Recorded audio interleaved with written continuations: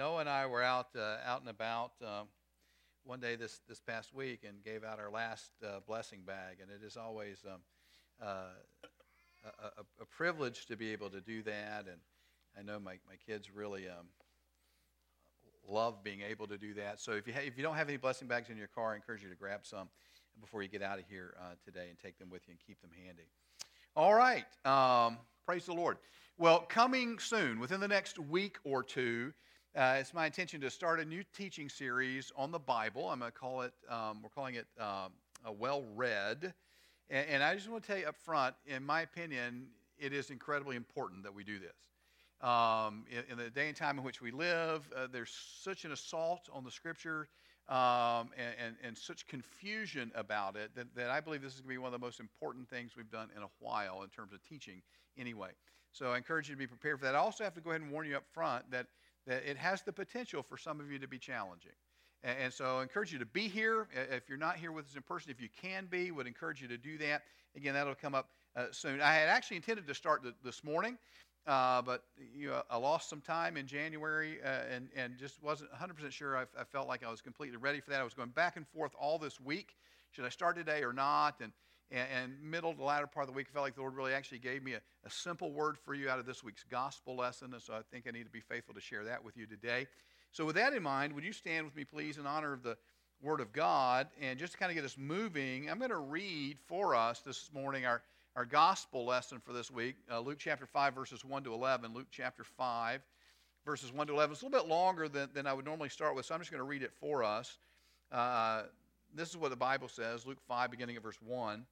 One day as Jesus was standing by the lake of Gennesaret, with the people crowding around him and listening to the word of God, he saw at the water's edge two boats left there by fishermen who were washing their nets. He got into one of the boats, the one belonging to Simon, and asked him to put out a little from shore. Then he sat down and taught the people from the boat. When he had finished speaking, he said to Simon, "Put out into deep water and let down the nets for a catch." Simon answered, "Master, we've worked hard all night and haven't caught anything. But because you say so, I will let down the nets." When they had done so, they caught such a large number of fish that their nets began to break. So they signaled their partners in the other boat to come and help them, and they came and filled both boats so full that they began to sink. When Simon saw this, he fell at Jesus' knee and said, "Go away from me, Lord, I am a sinful man." For he and all his companions were astonished at the catch of fish they had taken, and so were James and John, the sons of Zebedee, Simon's partners. Then Jesus said to Simon, "Don't be afraid. From now on you will catch men." So they pulled their boats up on shore, left everything, and followed him. Praise the Lord. This is the word of the Lord, and you may be seated. Now, I mentioned I felt like the Lord gave me a simple word for you out of this passage. I mean that. I've just got a couple of quick thoughts from the passage, and then one main exhortation, one main encouragement I believe the Lord wants specifically for you this morning. And so we'll get into that. But this passage begins, like all good things, with Jesus. It begins with Jesus standing by the Sea of Galilee, just kind of hanging out, as people begin to crowd around him, begin to press their way in on him. And as they do that, the passage says in verse 3, he got into one of the boats, the one belonging to Simon, and asked him to put out a little from shore. Then he sat down and taught the people from the boat.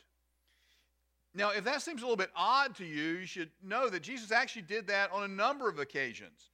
What I mean is it was not unusual for him apparently to hop into a boat and push just a little bit offshore and use it sort of as a makeshift floating stage from which, or rostrum from which to teach the people. Now, I suspect he did that primarily for convenience and safety's sake, because the truth is, wherever Jesus went, people were regularly thronging him, mobbing him. The Greek of the text here says the crowd was pressing in on top of him. So the truth is, putting a little bit of space between Jesus and the people is probably a really good idea. If you want to, you could consider it an early form of social distancing, but I digress. Now, what really stood out to me from this part of the passage, though, was the people's hunger for the Word of God. They flocked to Jesus. They pressed in as close as they could get to him. And the text says, listening to the Word of God. When he pulled back from them and kind of pulled away a little bit in a boat, they continued to stay there, and they continued to listen to him as he taught them from the boat. And I want to make sure you understand, when people taught back then, it was not in nice little 20-minute homilies. And when they taught, they often typically taught for hours at a time.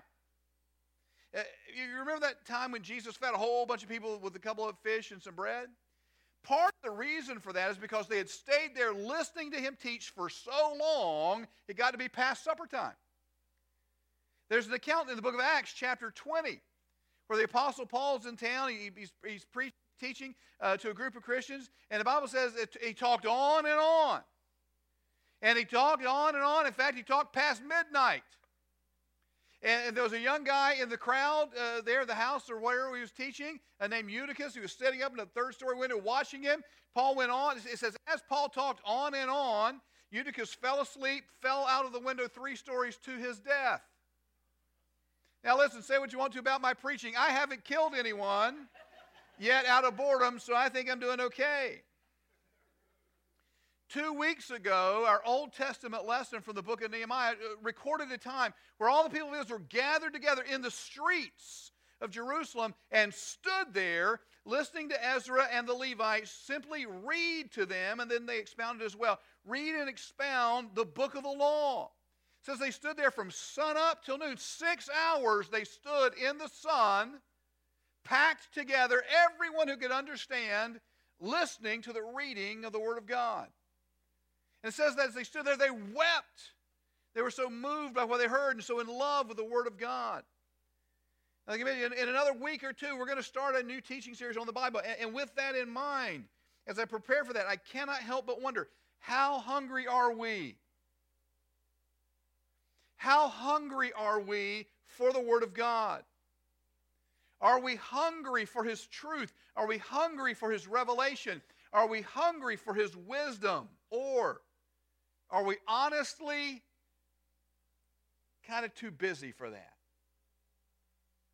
I still read stories regularly from missionaries and teachers who will go to places overseas and they'll sit and they'll teach and they'll start teaching, and the people will just sit there for hours and hours, and they'll stop and they'll say, please don't stop, and they'll pull more out for an hour, and they'll just stay, and they would stay forever if they could.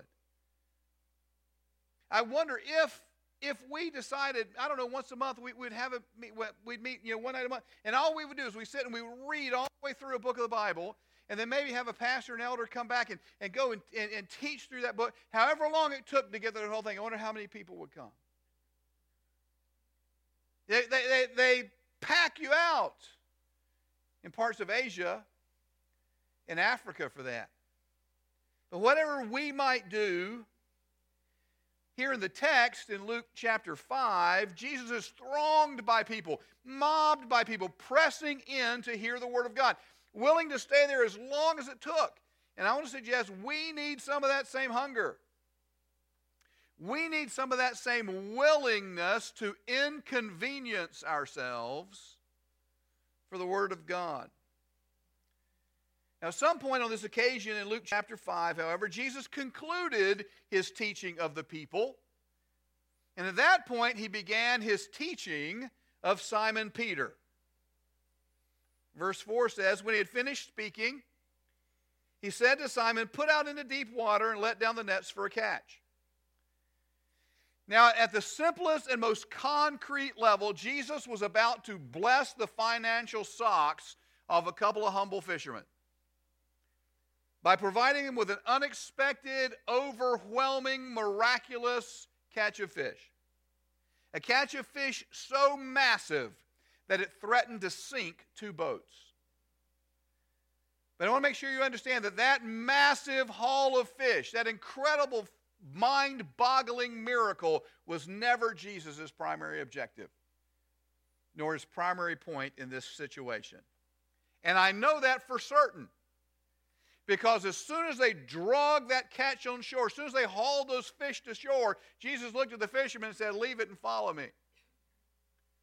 And they did. Verse 11 says they pulled their boats up on shore, left everything, and followed him.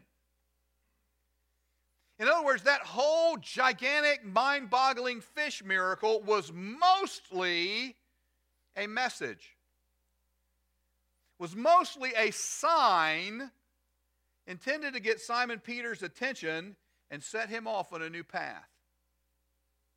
And with that in mind, I think personally it's worth noting that in verse 4 in the original Greek, the word water is not there.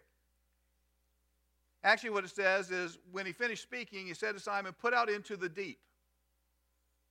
Head out into the deep.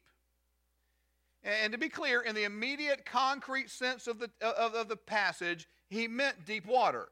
But I can't help but wonder if he didn't have a second meaning in mind as well. If he wasn't hinting at a message about being too shallow, about needing to launch out and go deeper.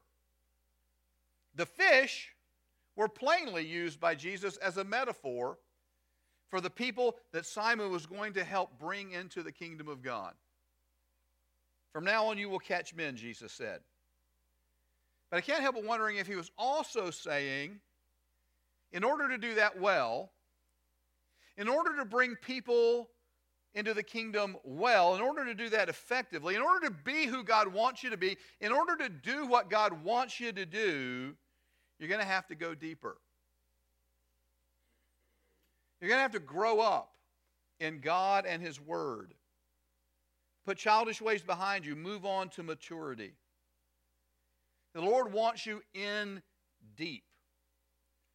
To move beyond some superficial relationship with Jesus where you believe in Him at some basic level, but honestly kind of keep Him at arm's distance. At any rate, those are a few random thoughts from the text. Here's the real thing I believe the Lord wanted me to get to today. Again, in verses 4 and 5. When he had finished speaking, he said to Simon, put out into the deep, let down the nets for a catch. Simon answered, Master,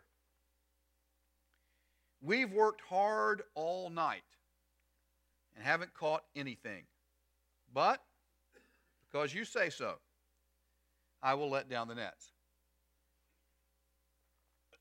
Now, in order to get the full impact of this particular passage, there are a couple things you need to keep in mind. One of them being that Simon Peter was a professional fisherman. Jesus was something of an itinerant rabbi. In other words, Simon knew how to catch fish. He knew the best times. He knew the best spots. And since he made his living at it, we can assume he was pretty good. It's also worth noting in this particular case that Simon and his crew were tired because they'd already been fishing all night long. Verse 2 says, when Jesus saw those boats there, they were left because the fishermen were washing their nets. They were washing their nets because they were done. They'd walked all night. They're putting away the net. They're washing the nets so they could put them away and call it a day. So it's against that backdrop that Jesus looks at Simon and says, put out into the deep and let down the nets for a catch. And I cannot help but suspect Simon rolled his eyes a little bit. I can almost hear him in his head. Jesus. We've been fishing all night, and we didn't catch anything, and it's the wrong time to go fishing right now. Here's this rabbi trying to tell me how to catch fish. Amazingly, some of those thoughts actually made their way into Simon's mouth. And so he said, Master, we've worked hard all night and haven't caught anything. But, to Simon's credit, he goes on, but because you say so, I will let down the nets. Now, I say that was to Simon's credit, but But I also have to tell you, I do not believe for 1 second he had one scintilla of faith in that comment. In fact, I don't believe he said that for Jesus' sake. I think he said it for the sake of the people all around. We're going to go fishing. Not a good idea, but because you say so, we're gonna go and fish some more. And so they did. Bone tired though they were, with no faith whatsoever, no expectation of success whatsoever, they did what Jesus told them to do. And they caught so many fish, it almost sank 2 boats. I'm calling this message Because You Say So. And my point really is simply this. When it comes to doing what Jesus says, it is never a wasted effort to do what Jesus says. No matter how silly it may seem, no matter how useless it may seem, no matter how unlikely it is to work, no matter how tired you are, no matter how many times you've already tried it, no matter how weak or inconsistent your faith, it is never wasted effort to do what Jesus says to do. Many, many years ago, right out of college, I was leading a group of young adults. And this particular time, I'd spent some time, I was teaching how to hear the voice of the Lord and how to respond to the voice of the Lord. And it was exciting. Every week we come together. It was exciting to hear some of their stories. I'll never forget. One story I'll never forget. There was a young lady in the group at the time. She was in her early 20s. Her name was Dana Barnes. I'll never forget the first story she told about trying to respond to the voice of the Lord. She said she was leaving work. She got out to her car, was getting in her car, and she had this strong impression in her heart that she felt like was the Lord, that she needed to go back into the office and check her mailbox. Now, way back then, people had mailboxes at work, little mail slots. They didn't just have email accounts. They actually had physical mailboxes where people would put things for you. She went back in, and she looked in her mailbox, and there was nothing there. And this is my favorite part of the story. She went rejoiced in her car, thanking God that she was learning, she was becoming a person who was willing to react to what she thought he was saying. When she was telling us this story in the group that night, there were tears in her eyes. She was so giddy with excitement. She could care less that there was nothing in the mailbox. She was so excited that she was actually becoming a person who would try to respond to what she thought God was saying, whether or not it paid off for her in the moment. I will never forget that as long as I live.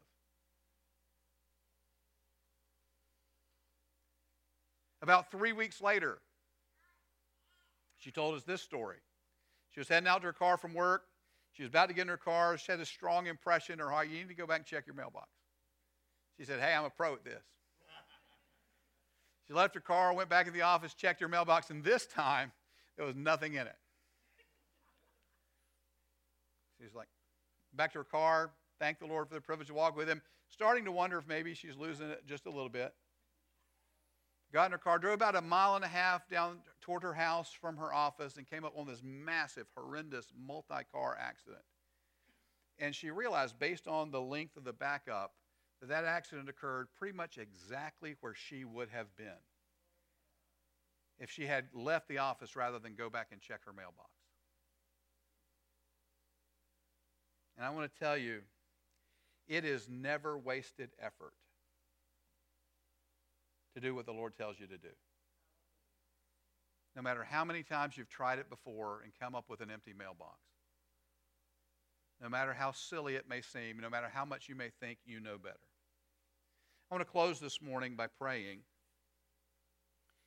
And very specifically, I want to pray for any of you who, like Simon Peter in Luke chapter 5, feel like you've been working and come up empty. You've been working and trying and praying. You worked hard all night and you still haven't caught anything. You don't have anything to show for it. Maybe you've started thinking about washing your nets and hanging them up, calling it and moving on. Some of you guys have been praying for years for lost friends and relatives, wayward sons and daughters, siblings, maybe parents. And you've prayed and you've prayed and you've prayed, and you still ain't got no fish. I want to tell you, it's never wasted effort to do what the Lord tells you to do. Some of you have been praying about stuff in your own life. You hate your temper. You hate your temper, and you want to change so bad, and you don't. You've prayed and you've prayed, and you still don't feel like you can get a handle on it. I want to tell you, it's never wasted effort to do what the Lord tells you to do. Some of you guys, you have tried and you have tried and you have fished all night, and you still don't have any fish to show for it. Galatians 6:9 says, "Let us not become weary in doing good." Because at the proper time, in God's time, we will reap a harvest if we do not give up. So if you're tired, or if you know your faith is weak, I mean, you've considered, you're on the verge of stopping expecting answers to prayer. You're on the verge of stopping hoping things will change. Maybe you're ready to hang up your nets and call it a night. I want to tell you, it's never a waste of effort to do what the Lord tells you to do. And if that's you, I'm going to ask you to come forward and let me pray for you. I'm going to ask you just to come to the front. As you do that, I want to say this. If you're here and you know God's been telling you to do something. I mean, you know God's been telling you to do something. Maybe been telling you for a long time. Telling you to share the gospel with somebody at work. Maybe he's telling you to confront somebody over an issue of sin. Maybe he's telling you to become consistent with your tithe. Maybe he's telling you to get back in in-person worship. You know he's telling you that. But it's so much easier to stay home. Maybe he's telling you to start a ministry. Maybe he's telling you to support a ministry. Maybe he's telling you to bless somebody's socks off. Give them your car. Pay off their mortgage. I have no idea what God's telling you because I'm not God. But if you're here and you know God's been telling you to do something and you've not, for whatever reason, you've not done it, I want to tell you, it is never wasted effort to do what God tells you to do. And I'm going to pray for you as well.